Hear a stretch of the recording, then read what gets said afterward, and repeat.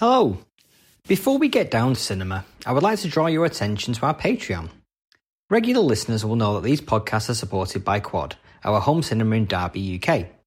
But as Quad is a charity, we want to make Cinelit as self-sustainable as possible. So, to that end, we have set up a two-tier way in which you can support Cinelit. For our 35mm Cine fans, you'll get a bonus additional episode each month where we will be deep diving into an area of cinema that will be exclusive to Patreon subscribers for at least 6 months before it arrives like a late dinner guest on the regular feed. Plus, you get the episodes a week in advance of the main feed release. But if you want to support us and don't feel that pressing need to have the additional podcast each month, but still want that warm, satisfying feeling of being part of the Cinelit success story, then you can become an 8mm Cine fan, where you can donate and get our heartfelt thanks. Head over to the Patreon page and subscribe if you can. However, we know that times are hard at the moment, so please do not feel you need to subscribe if you are not able. We'll still be putting out new, free-to-listen-to episodes on a regular basis throughout the year. Now let's get back to your regular scheduled broadcast.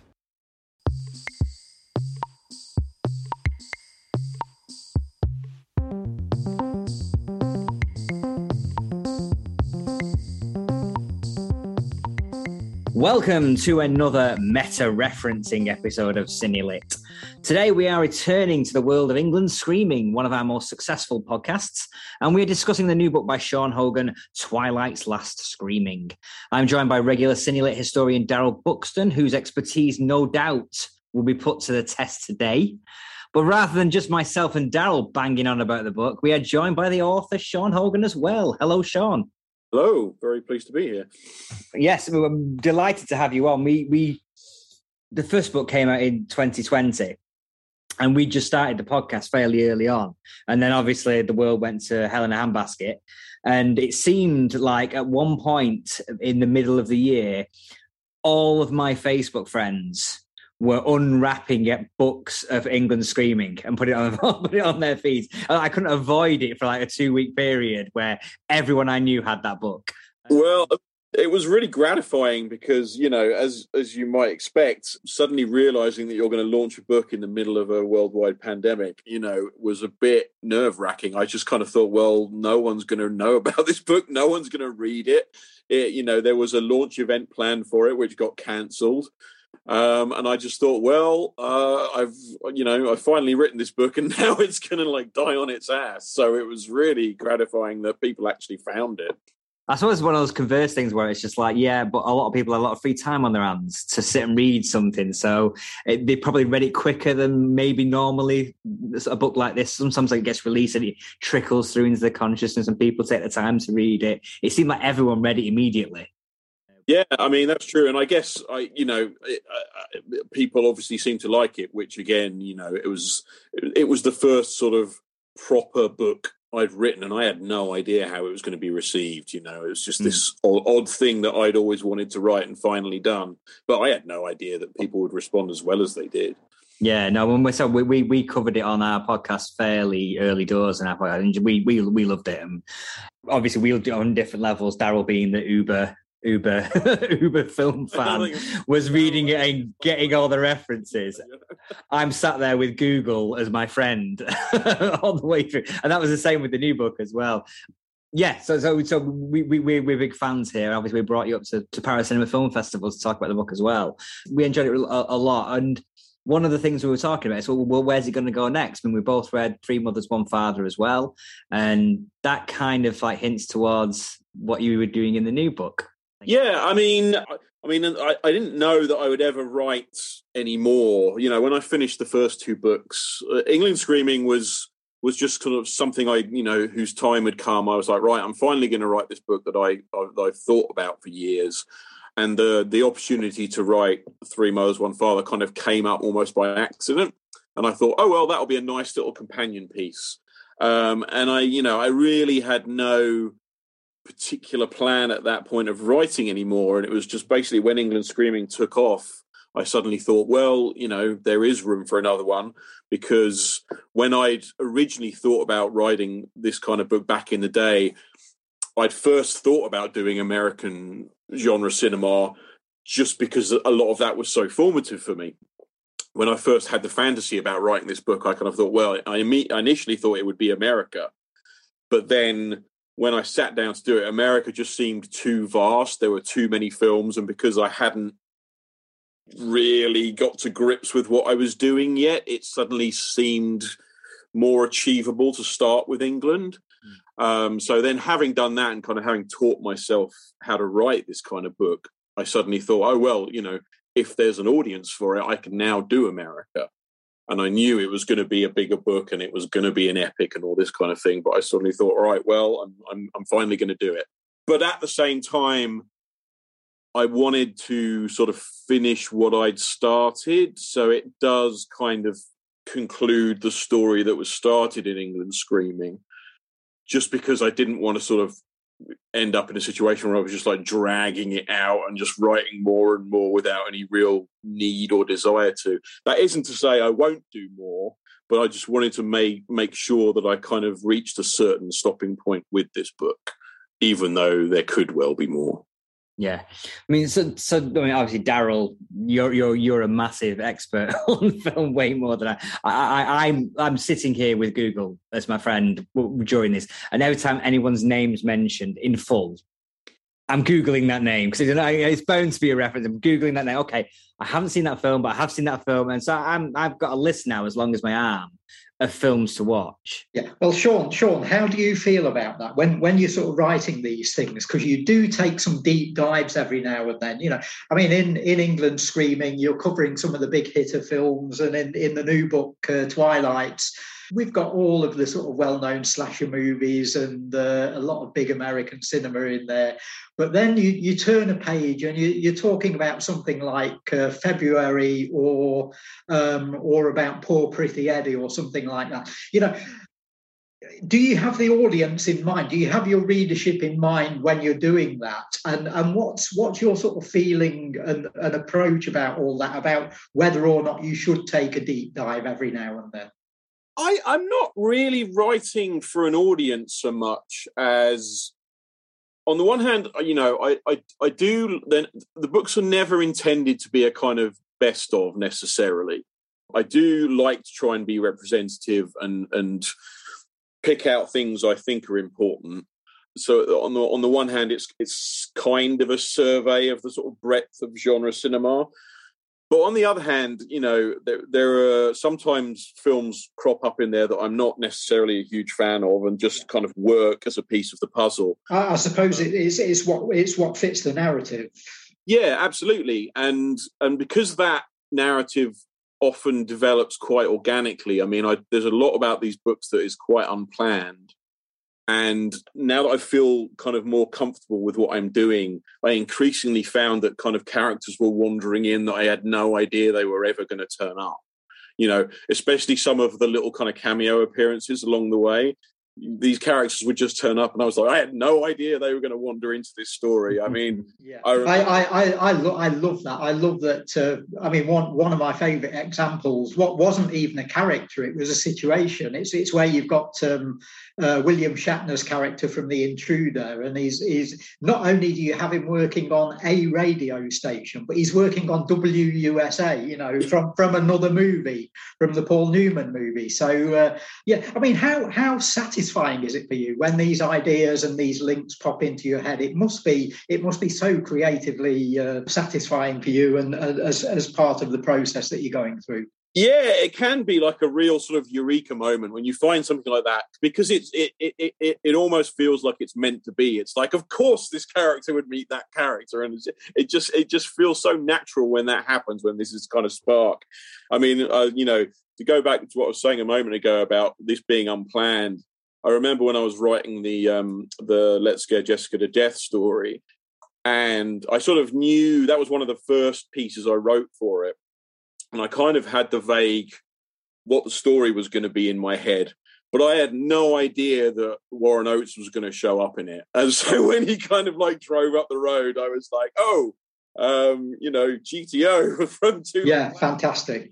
That was one of my, all the way through the book, I was sort of putting the book down every now and then and sort of cheering every few pages because one of my favourites had turned. I wanted to ask you about the Let's Scare Jessica to Death chapter in some detail, actually, because there's a brilliant sort of conceit that you do in that, where at the start of every chapter, as readers will know, you sort of name the main character that it's going to be about, although you do then go off on tangents through the story. But you name the main character who's like your inspiration for the chapter. Then you name the actor that played them. And then you name the director of the film. And here, of course, you put directed by John Hancock.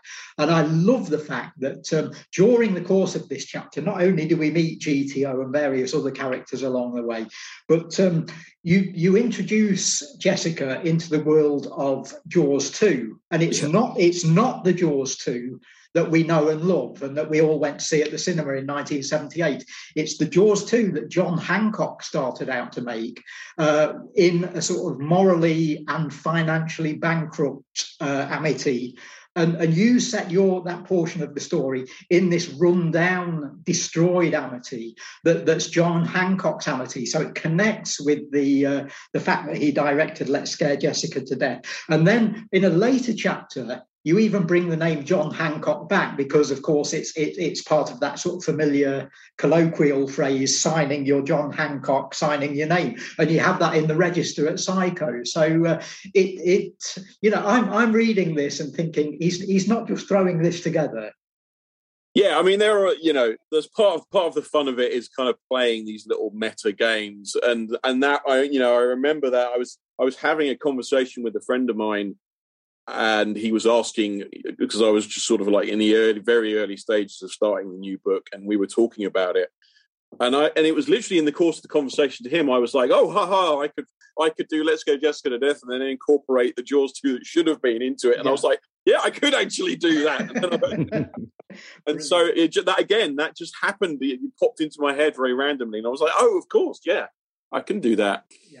And another thing you're very good at in this particular chapter and several others is really getting inside the heads of the characters. And you're almost writing them, in some cases, better than the original authors did and the original script writers. And I think it's the case with Jessica. I think you really, really capture the voice of Travis Bickle as well when you do the chapter that's based around Taxi Driver and Eyes of Laura Mars.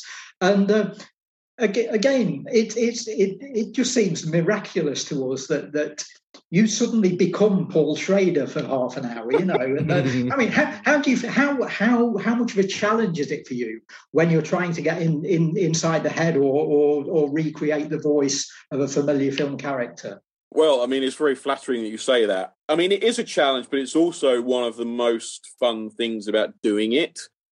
I mean, obviously, when I'm sort of prepping these books, I'll sit down and have a list of films and I'll rewatch everything and take notes and note down pieces of dialogue and things like that. And it's like an act of ventriloquism. You're sort of inhabiting the films, trying to take on the voices of the characters. And it's something I really, really enjoy doing. And, having started out as a screenwriter, I'm sort of used to writing for characters and trying to give them their individual voices. But this is kind of the next step entirely. And it's, obviously it helps that you've got these things to refer back to. And so you're just trying to get an ear for how these characters would speak and reproduce it on the page. But yeah, I mean, it really is one of the most fun things to do. I mean, in this book, I suppose I kind of went a step further with the American Psycho chapter, and it wasn't just trying to ape a character; it was trying to ape an author. I wanted to write the writing style, Psycho, which again I think you do tremendously. You become Bateman and you become Bret Easton Ellis in the space of a few pages. It really does read.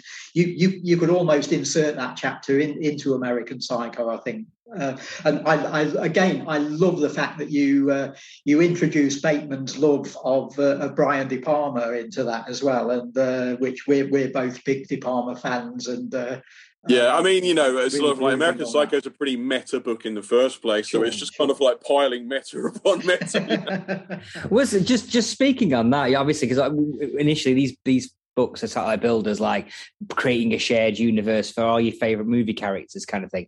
But a lot of these characters are literary characters initially.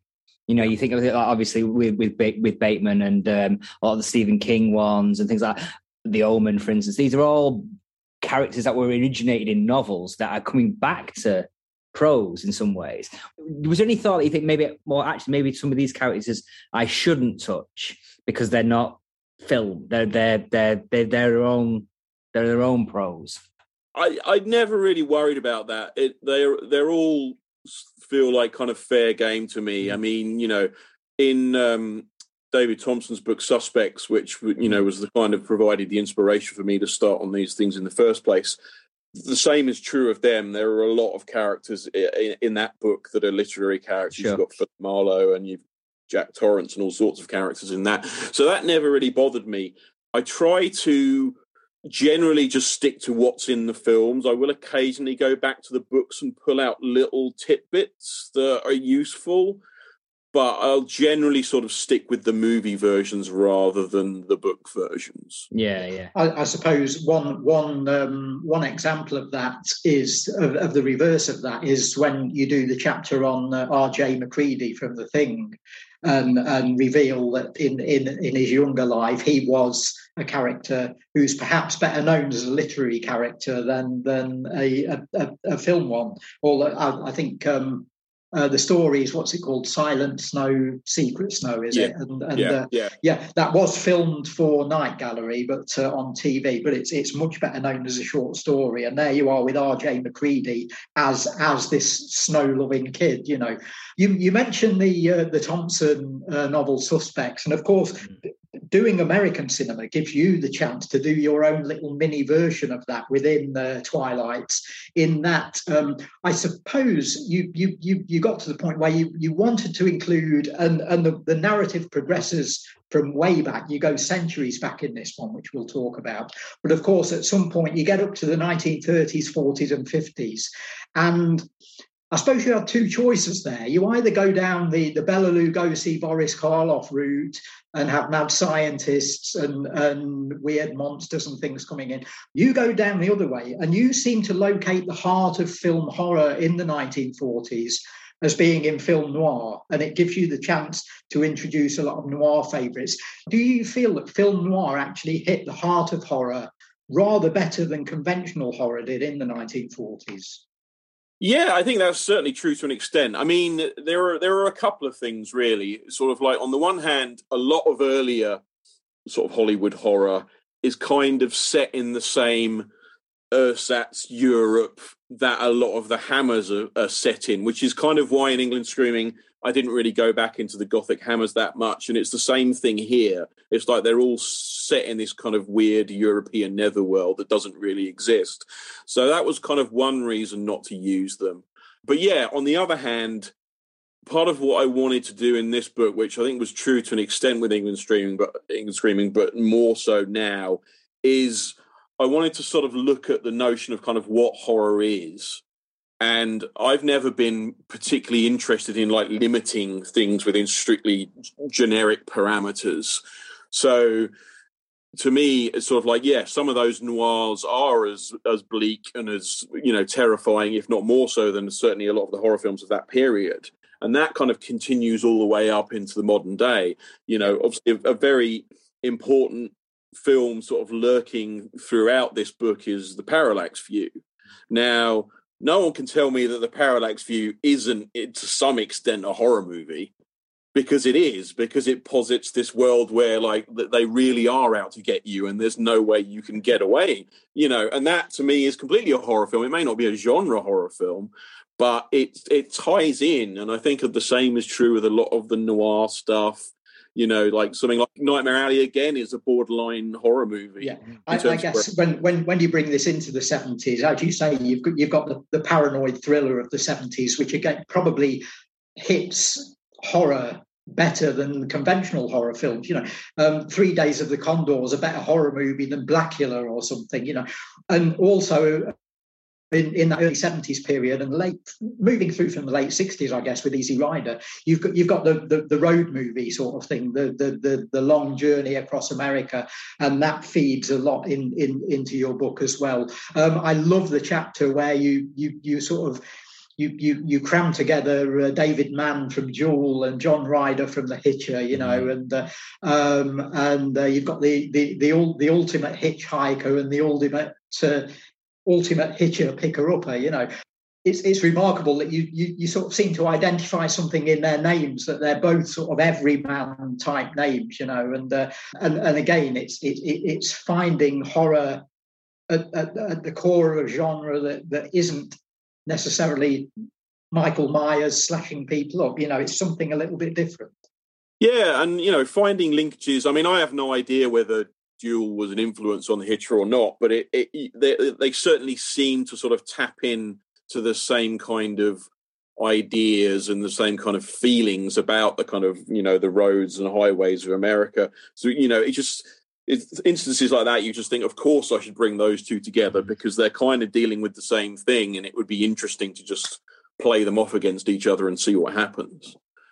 Yeah, I really enjoyed the Bill Pullman character transcending those two movies, Last Seduction and Lost Highway. Lost Highway, thank you. God, brain's going. Last Highway. I just love that because obviously Lost Highway just links into that perfectly. You know, with the looping of the characters, and you just think, oh my God, why hasn't that been done before? And it's like, well, because no one's doing this kind of stuff, I guess. Yeah. I think my favourite sort of obvious link in the book, and it's one that's so obvious, Sean, that you don't even address it on the page. You just sort of leave it lying there and let us discover it. But I'm sure this must have been intentional.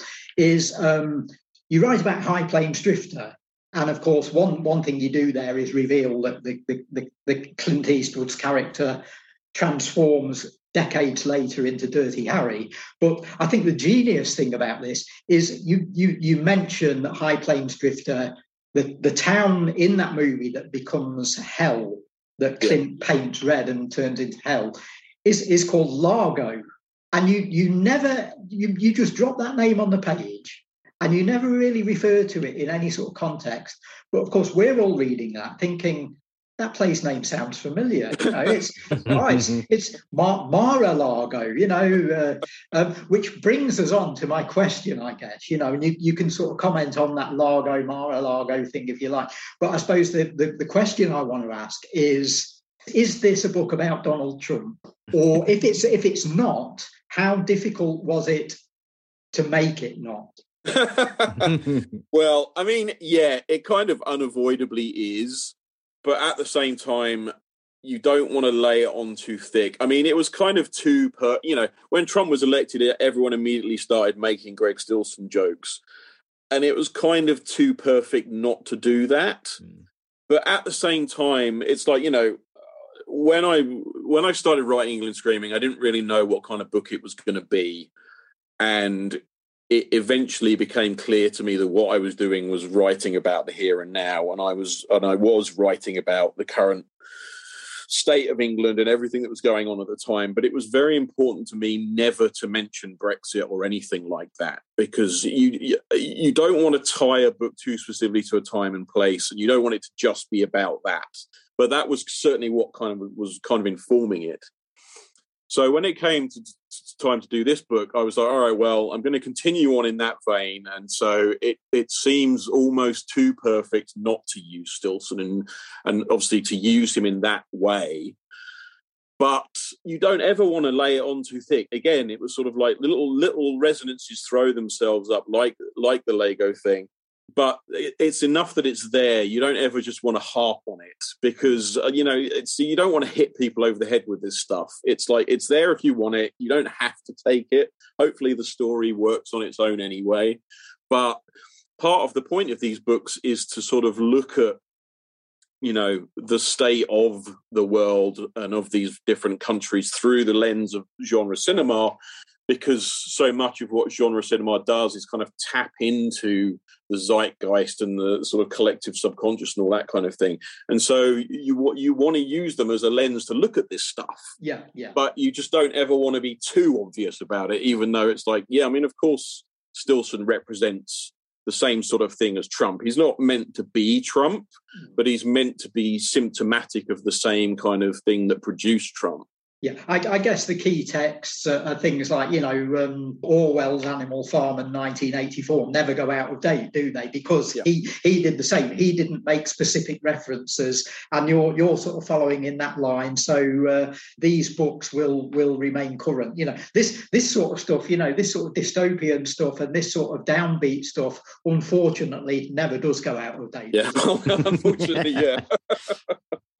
I mean, just looking at the three pieces as a whole, I feel like you said the first book, it was you writing your way into discovering how to write a book. Yeah. It definitely feels that by like Three Mothers, it was like the through thread of a story was much stronger in that one and in Twilight Streaming than it maybe was in England Screaming, as maybe it's just apocalyptic endings of the other two make it feel like that's the capper, isn't it? But it definitely feels like, okay, we're building a building, and the stories, like, it felt much more like the stories were building on each other in Twilight / Screaming.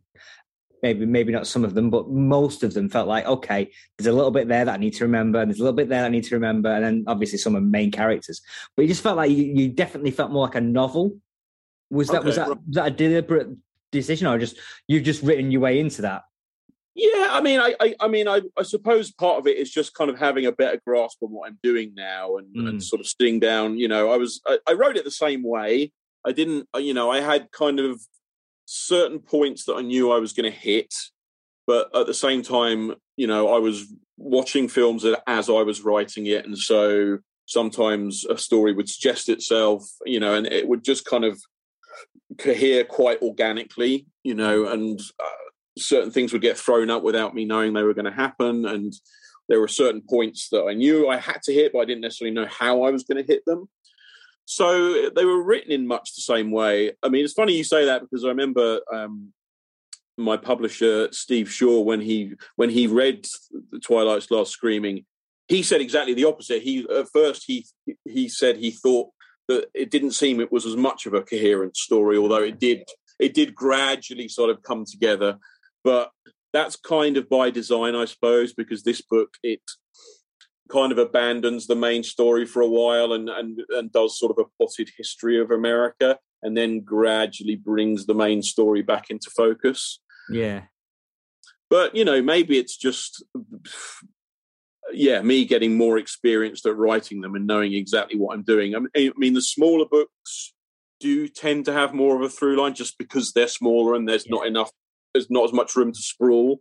So that was kind of true of Three Mothers, and it's true to an extent of the next one that's coming as well. There's another little adjunct book coming in the next few months about Australian genre cinema. Oh, wow. Do you know, Sean? I was going to ask if you were going to cover Australia, because I've been thinking a lot about Australian links myself recently. I'm so pleased to hear that, and I'd actually got questions about that to ask you, which I now don't need to ask. So I'm really looking forward to that. Now you just mentioned Steve Shaw there of Black Shuck, and how much can you tell us about what happened with the book? Because PS were going to publish it, and then didn't, and Steve came in very late on and took it on. So are there things that you can't tell us about that, or can you give us the full story there about what happened?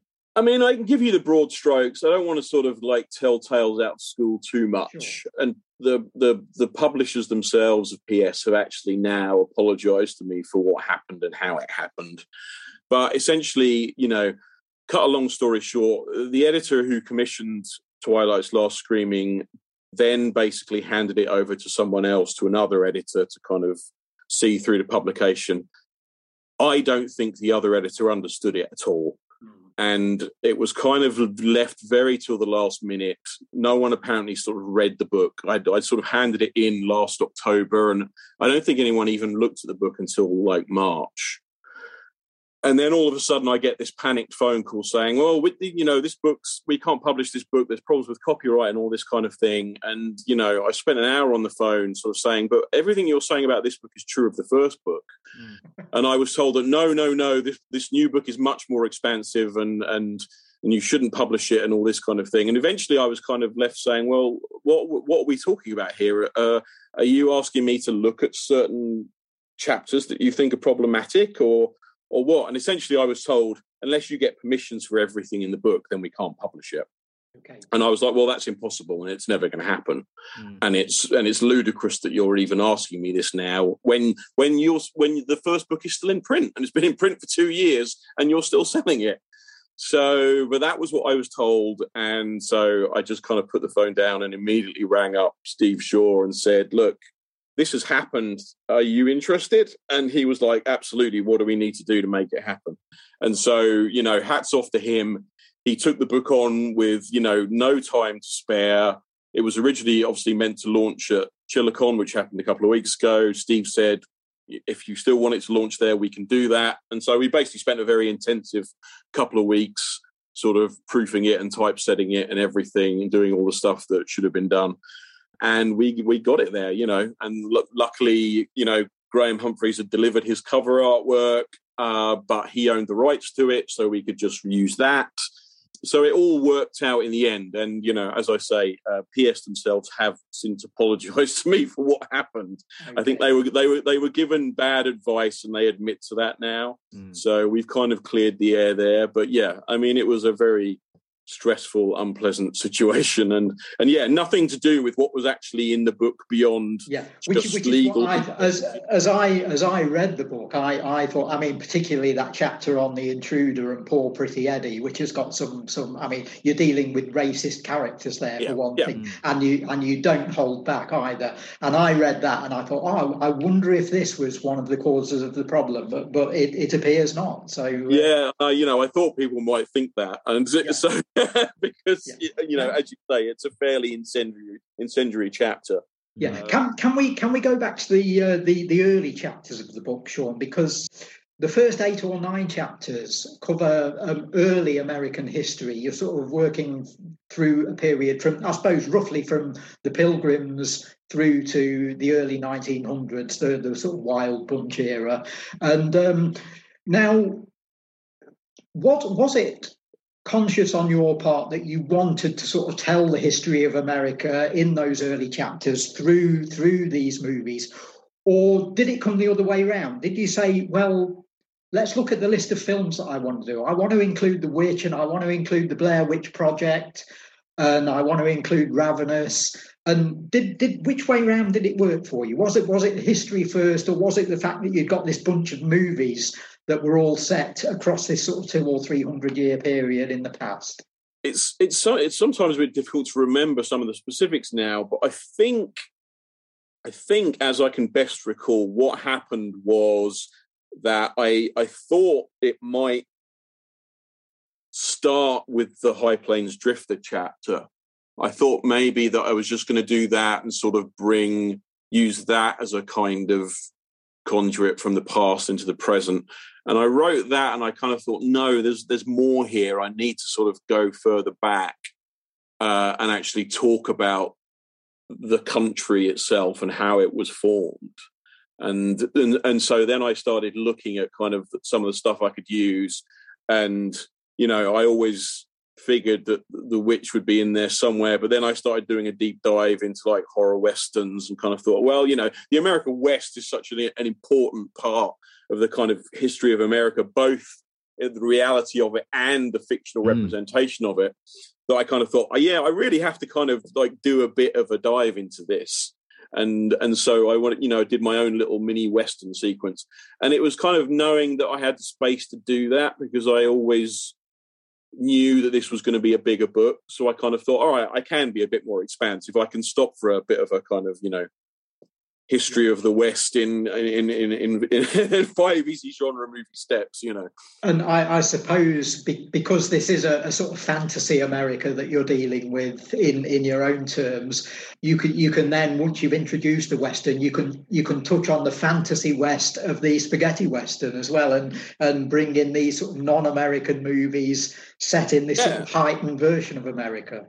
Oh yeah, no, absolutely. And I mean, that is, you know, using something like The Great Silence. I mean, that is a movie that does, as much as it wasn't shot in America, it does use specific moments in American history. So it is kind of tied to an identifiable history, even if the movie itself is a fantasy. So it was kind of interesting to use bits like that. And, you know, some the historical stuff that's referred to in that chapter is like actually happened, is true. You know, and then, but you were just weaving this sort of fantasy around it. It's kind of nice to use nuggets of reality along the way, but to sort of, then surround them with all this kind of like weird, far out stuff. Yeah, and given what the character Loco gets away with in The Great Silence, it's wonderful that you give him his comeuppance at long. Yeah, that was kind of satisfying. Well, I was just going to ask about, but. So yeah, it's right about that early period there. I mean, as much as you say it's like it's your own little Western, it's kind of like, it definitely felt like it was like, okay, well, it's not just the people that are the problem with American politics or whatever, things like that. It's rooted right in the actual birth of the nation, of land built on blood and built on slaughtering Native American Indians, and you know that really. When you're reading it initially, thinking, oh, is it going to tie in? And then as it seeps through, you think, okay, yeah, it's atmosphere. It's building that world, a different type of world from what we know of America. You know, it's the world of the book, fictional world. How much of a conscious decision was it to jump from that period into the 30s and then into the 60s and 70s? With those characters coming through, you see, like you got your Harry Callaghan character coming through, and this is the vampire character from the Western Curse Drake Roby from Curse of the Undead, and the Near Dark characters and things like that. How much was it? Okay, well, these are the characters that are moving the story through. Was that a deliberate decision with those characters? Yeah, I mean, that certainly started off with the High Plains Drifter chapter, because that was. You know, the way that character functions in the book is that he's kind of emblematic of a certain, you know, portrayal of Americanism and what that sort of sense of justice means. And, you know, and the sense that, you know, that you can solve things with a gun. And so bringing that character in the modern day was very deliberate in that sense, because it was like, look, this is where this stuff comes from and it's still with us now. Yeah. So that character was kind of, you know, very, very symbolic of that. And so with some of the other, when I decided to sort of continue along that road and sort of and do the kind of bit of a little history lesson, it's like, yeah, you know, you there were sort of definitely other characters that you like, oh, well, okay, I can bring this stuff across, see how the seeds of what America is now lies back in those periods, in that history, talk about what America is, how it was created, you know, the notion of freedom in America, the American dream, all this kind of thing. It's, you know, yeah, you're sort of like looking at where all this stuff started and how it's been brought into the modern day. Yeah. Was there any particular characters that you thought, okay, I'm going to redeem this character, or I'm like you just said about the character from brain, the character got his comeuppance. The Great Silence, yeah. Great Silence, thank you. Sorry, brain, don't worry. That you're satisfying giving that character. I felt like the character from The Shining, the Shelley Duvall's character, that felt like a redemptive arc with that. It's like, oh, I want to take that character and give her something, because everything gets taken for her in that movie, and it feels like that was a goal. That's absolutely the example I would have used with that character. I kind of wanted to. You know, some people criticize The Shining for being misogynistic. Certainly Stephen King has done. I don't necessarily feel that way. I think Kubrick's doing something very specific in that film. and all of the characters are kind of like archetypes to some degree. At the same time, I kind of thought, well, I want to sort of, retrieve that character a bit and make her a bit more dimensional and, give her a kind of slightly redemptive arc, especially when, because that chapter sort of plays off The Shining against The Lighthouse, which is, a film that certainly seems to have been influenced by The Shining to some degree, and is also very much about kind of toxic masculinity. You kind of think, well, if I'm going to, put Wendy in that world, I kind of want to sort of take her character beyond what she is in The Shining, which is kind of, a victim. And it's like, well, I'm not just going to do that all over again. I have to take her somewhere new. And so it's a case of like her finally working through those issues and, commenting on what the character is in The Shining, but then also taking it somewhere further. Yeah, I think even when you bring Jack Torrance back briefly, he's very much your own version of Jack that fits into your world. And again, I think you absolutely nail his voice. And but this is a sort of a Jack who isn't there. He's sort of inside Wendy's head. And again, it's bringing a character from fiction, from a book and a movie, but making him your own.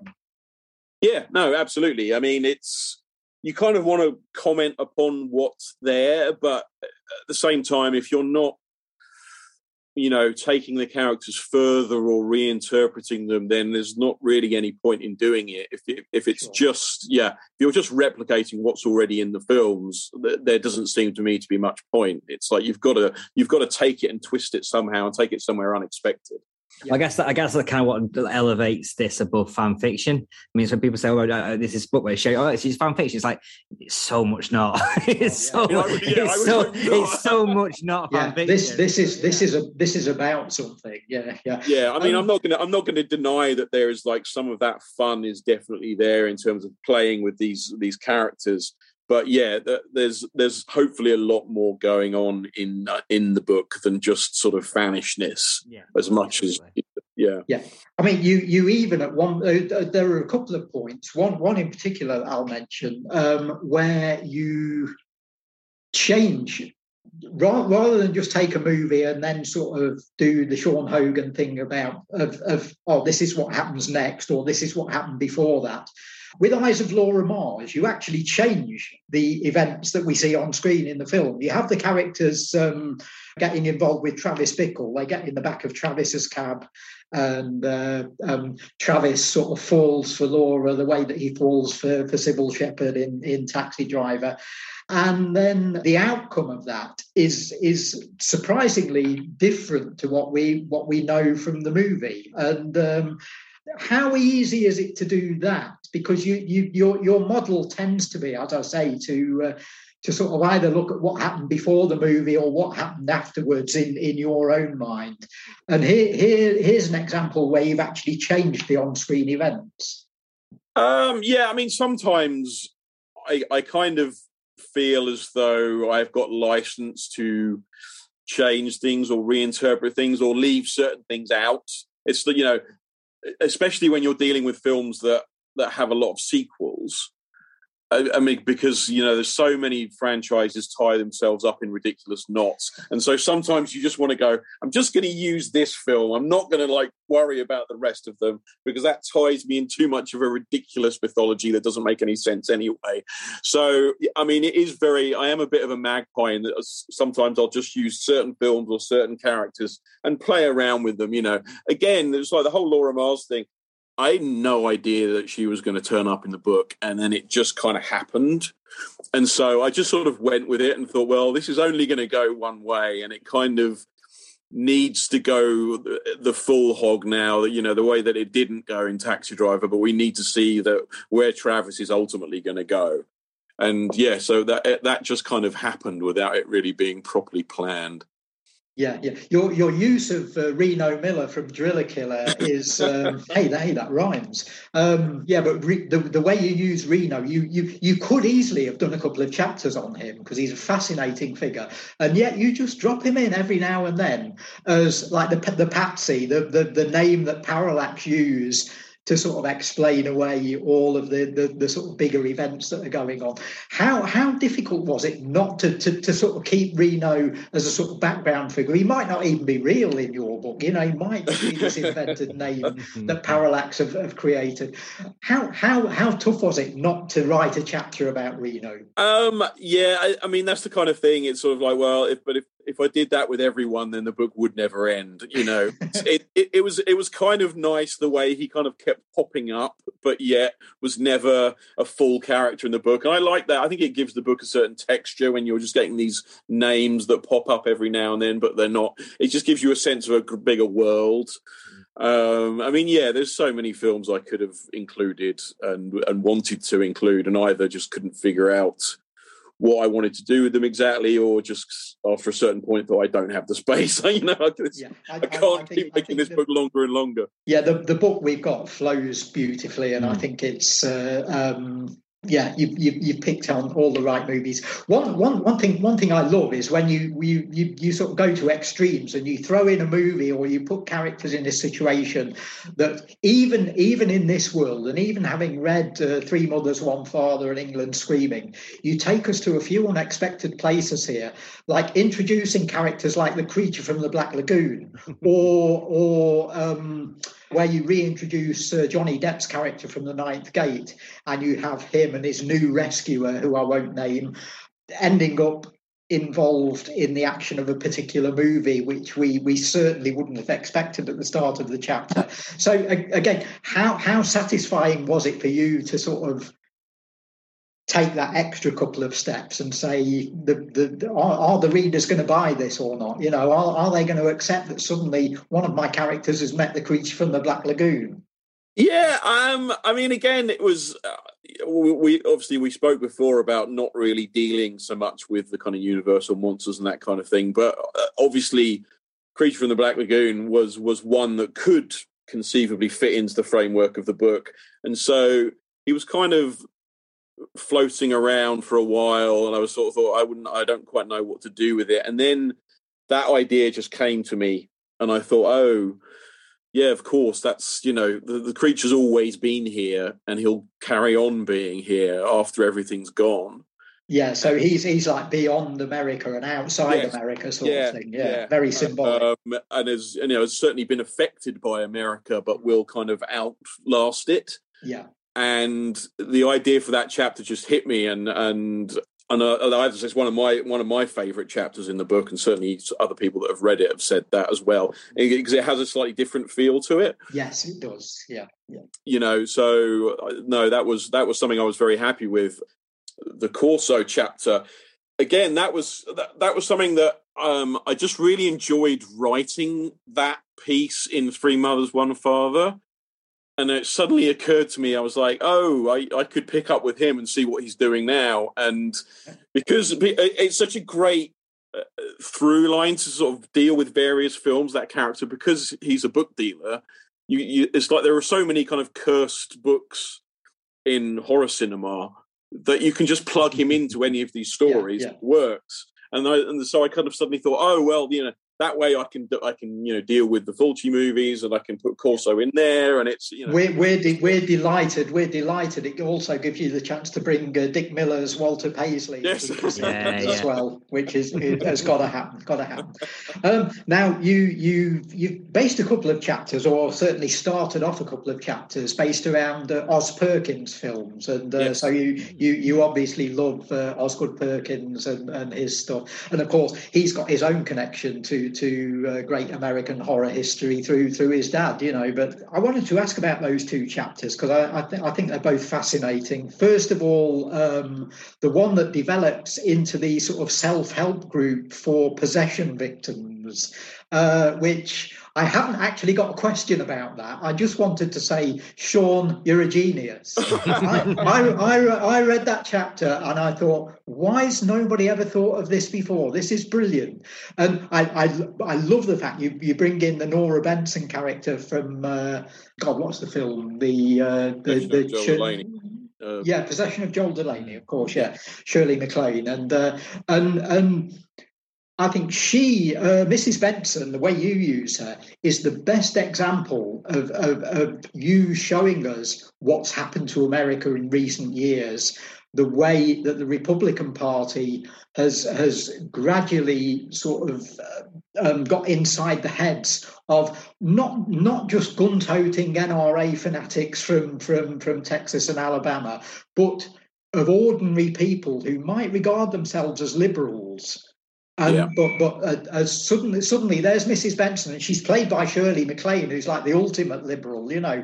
Yeah. And again, of course, connected with Parallax through her brother, you know. And so you've got all this stuff going on.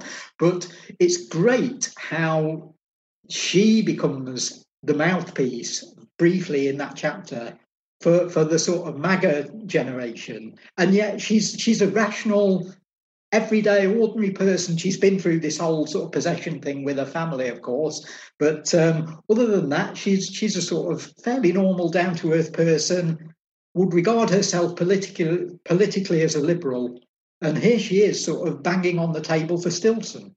Yeah, well, I mean, one of the interesting things about that movie, which I would have liked to have included more of, but part of the point about that chapter is to sort of deal with this whole possession subgenre in kind of like one neat little ball. Hence you've got quite a lot of different movies being included there. But I think Possession of Joel Delaney is a really interesting movie and quite underrated. But one of the things it's very good on is class. Which is not always a subject that gets dealt with properly in American films or is not recognised as such. But I think if you look at her character in The Possession of Joel Delaney, she is sort of like on the face of it liberal, but you can see a lot of this sort of deep-seated racism lurking underneath. I guess so, yeah. And it's all the sort of polite face of, you know, the things we dare not talk about. And you sort of think, well, given what happens to her and her family in that film, it probably wouldn't take much to turn her into that kind of Republican, you know, a few decades down the line. And that, again, it just kind of goes back to sort of like looking at a film and extrapolating from it, sort of saying, well, where might these characters end up? And that seemed to me to make perfect sense, that she would, as an older woman, would become that kind of character and someone who might go, well, you know, Greg Stilson's going to sort stuff out that needs sorting out, you know. Yeah, so it is an example of this, the old saying, you get more right wing as you get older, sort of thing. And here's proof of how that can happen. Yeah, which is a cliche and certainly isn't always true. But I certainly think with that character, you can look at her in that film and go, well, you know, 30, 40 years down the line, she might be quite a different kind of person. And you can see the seeds of it in the film, definitely. Yeah. I mean, and also it's not so much about like just getting older, getting more right wing. It's like people are shaped by events, and you have severe events like that. if all you had was like a facade of liberalism at that point, after those events, that's getting thrown away, and you don't care anymore. And I think one of the big things about this last 10 years or so is that people stopping saying I shouldn't say things like that in public and just saying things in public. And I think that really comes across with that character, I think. Great. Okay. Well, it's glad to hear it. The other Oz Perkins film that you reference is I Am the Pretty Thing That Lives in the House. And now me and Adam have both dabbled a bit in writing ourselves. We've both written movie scripts and done a few short stories. We're nowhere on your level, nowhere near your level, Sean, but don't worry about the competition. But you've obviously inspired a lot of writers with your work.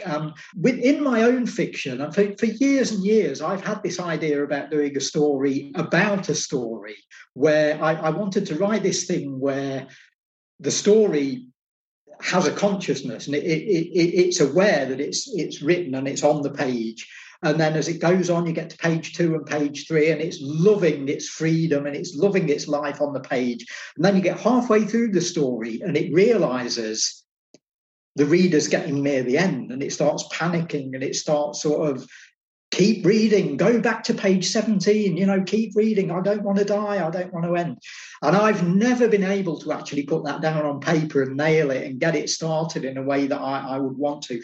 And here in this chapter on I Am the Pretty Thing, you introduce the Stephen King character from 1408 and other characters that you introduce, and you absolutely nail this thing that I've been struggling with for years. It's slightly different. It's not quite the same as my idea, but it's this concept that halfway through the story, the characters realise they're in a story. They realise they're not real. Why did you write that? And because to me, it doesn't seem to quite fit. It's wonderful in itself, but it doesn't seem to quite fit the narrative and fit in with the sense of Twilight's being a novel. It seems a piece on its own. Well, I am a big fan of Oz Perkins, so I wanted to include him in the book, definitely. And I think, I had the idea fairly early on for the February chapter and the sort of possession support group and all that kind of thing. So I knew that was going to be in there. And then I just started thinking about I Am the Pretty Thing. And I was like, well, people might question why I've put this in here. But it's such an interesting, enigmatic film that is Marmite for a lot of people. I know a lot of people don't like it, but I kind of felt compelled to give it its due because I just find it so fascinating. And I think I just almost started writing that chapter to find out what I was going to write about it, because I don't think I was entirely sure what I was going to write about it. And I'm pretty sure that I didn't even know who was writing the chapter until I got a ways into it. And I was like, oh, of course, it has to be, it's this guy and he's going to become... And then I was like, oh, of course, it's about stories. The whole chapter is about stories. And I suppose in that sense, that's why it's in there. Yeah, because it's kind of another layer of meta in this book that's constructed of stories about storytelling and all this kind of thing. I mean, obviously not every chapter connects to the larger whole, but I hope I hope they all kind of earn their keep, both in terms of just like a story and offering sort of different perspectives on the breadth of American genre cinema and all this kind of thing. Now we've not talked yet about the big connection. Though we've not talked about the connection to England Screaming and the thread throughout this new book involving Damien Thorne's return and his nemesis John Mauler. So once you'd made the decision to cover American cinema, you clearly couldn't let go of these characters. We had to find out what happened to them from the cliffhanger at the end of England Screaming, but you find a way to thread them through this narrative as well. So they're sort of English interlopers sort of thing in this vast American saga. Yeah, I mean, with Damien, that was kind of an easy thing to do because he's sort of a transatlantic character anyway, and he's not tied to any specific nationality. And, that character stands for so much of the kind of contemporary ills that the books are about. Both in terms of politics and corporatism and all this kind of thing. So it was obvious that he had to continue because you can just plug him into America and he still works, and the character's background is there with the Thorne as a company and all this kind of thing. So that was fine. With Mauler, obviously, yes, that's much more of an English character, but because I'd sort of built him up as the opponent in the first book, I knew that sort of showdown at the end of the first book would have to be resolved to some degree, but it was sort of like, well, at the same time, I don't think Mauler's quite done yet. And so it was, I knew that, he would be back. I just kind of had to figure out exactly how that was all going to resolve itself. And, without getting too heavily into spoilers, the sort of place that the book is in, that is left at the end, I didn't want Mauler to ever be a hero either. I think he's a fascinating character, and there are, I think, as is clear in the first book, there's stuff that he says and believes that I can identify with. But at the same time, he's still a monster. Yeah. And so the fact that he might be, a kind of a corrective to what Damien the Thorn represents doesn't mean that he's not a monster. And so I never wanted to lose sight of that either. And I just kind of found them sort of two fascinating characters to write about. So they couldn't quite go away. I think one of the other things, we talked about like some of the things that loom large in this movie, like Stephen King looms large in horror cinema anyway, full stop, in American horror cinema and literature. The man's stupidly prolific, so there's no reason why not. Was there any thought on your part when you're thinking, well, I can't use that character, I can't use this character because I've already got 15 Stephen King characters in this book. It's like I'm just writing a best of Stephen King here. Did that ever cross your mind? Because it's like, obviously you got the Jack Torrance and Wendy Torrance, but equally Greg Stilson from the Dead Zone. He's kind of unavoidable. I grew up loving King. I'm not going to deny that. I still read him now. He looms pretty large over American horror. Even though, a lot of the films that have been made from his work are terrible. Yeah. Hopefully I picked out a few of the better ones. But he's written so many kind of iconic characters that you just find them popping up. And, even when you need a little throwaway character, he's often kind of written someone that does the job. So it's, so much of what American horror is, I think, is kind of down to him. Yeah. And so it was kind of inescapable, really. So I just sort of went with it, Yeah. There's a lot of other stuff in there too. So, hopefully it's not kind of overbalanced, although, there's certainly a fair amount of King in there. Yeah, no, as I say, it is kind of unavoidable, isn't it, really? Which is such a key player in horror for the last 50 years, so, yeah. Yeah, he's as much of an auteur as some of the other directors who are in there kind of a number of times, and I think you sort of have to kind of acknowledge that, really.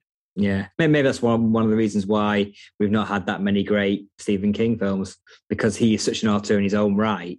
Yeah, bringing in another auteur to try and direct that is kind of maybe clashing. Maybe, who knows? Yeah. So I don't want to give away too many spoilers, but it doesn't end well. For the world. And obviously, as soon as you finish these books, you think, okay, well, when's the next one coming out? And you talked about doing a little adjunct for exploitation, kind of smaller book. Are you going to go back to any of those areas to do a third book? It's possible. It partly depends on how this book does. If there's, and still an appetite for it, if it does as well as the first one did, obviously the last minute change of publisher was a slight concern for me, and the hope that we'd be able to sort of get the book out there and get it publicized. But obviously doing stuff like this obviously helps. So thank you. So yeah, it's partly all right. Well, if the book does well enough to warrant more, but yeah, I've got ideas. I've certainly not ruled out the possibility of doing a kind of historical England Screaming and going back and doing all the kind of Gothic stuff that I didn't really do in the first book. A lot of people have said to me they'd love to see a more expansive Euro horror book rather than just the little one, which again is certainly possible. Yeah, I really loved Three Mothers, One Father, but I kept thinking, I would have even loved it even more if it was a big, massive, chunky book. So you don't mind 600 pages of that? I literally don't. Because I love European horror stuff. So it was like, this is right on my street. Why isn't it 600 pages? Yeah, at that time I had no idea that anyone would ever let me write more of these. So I kind of thought, well, I'll just do a little Euro horror one, and then I can at least say I've done it, But now I'm like, well, I could go back and do a big one, if I can just sort of. The Oz one is right up our street. We love films like Patrick, and there, without trying to anticipate anything, there's your John Mauler character right there, but yeah, Adam, I'm sure we can't wait for this, can we? Oh yeah, no, absolutely. I'm already ready to put the order in. All right, well, I hope you like that. It takes a slightly different approach in that it's almost like kind of an anthology story, and that it has a wraparound. It has sort of two characters binding the whole thing together with a number of individual stories along the way, but it takes a slightly different structure. So, I'd be interested to see what you both think of it when it's ready. Yeah, absolutely. I'm looking forward to reading about Donald Pleasance, I guess. Like that character is worth. Now, is that the Donald Pleasance of Waking Fright, or the Donald Pleasance of Barry Mackenzie holds his own? Well, Waking Fright, actually, Daryl. Well, I'm not against the Barry Mackenzie look at. It's fine. There's as much horror in that as any other film. So. Well, it's true. I didn't dare go there. Put it that way. Cool. Okay, so Twilight Screaming is out now. It is. Yeah, it's available to order direct from the publisher or from Amazon or Waterstones or wherever you choose to purchase your books from. Fantastic. So go out there and order it. And while you're at it, order England Screaming and Three Mothers, One Father. Why not? They're all available, so go for it. Thank you so much for joining us, Sean. Hopefully we'll try and get you back up to Paracinema later on in the year when we can do a proper Q&A in front of an audience and I'd love to talk about the new one. Yeah. Cool. Good stuff. Right. Thank you, Daryl. Thank you, John. Take care, everyone, and we will see you soon.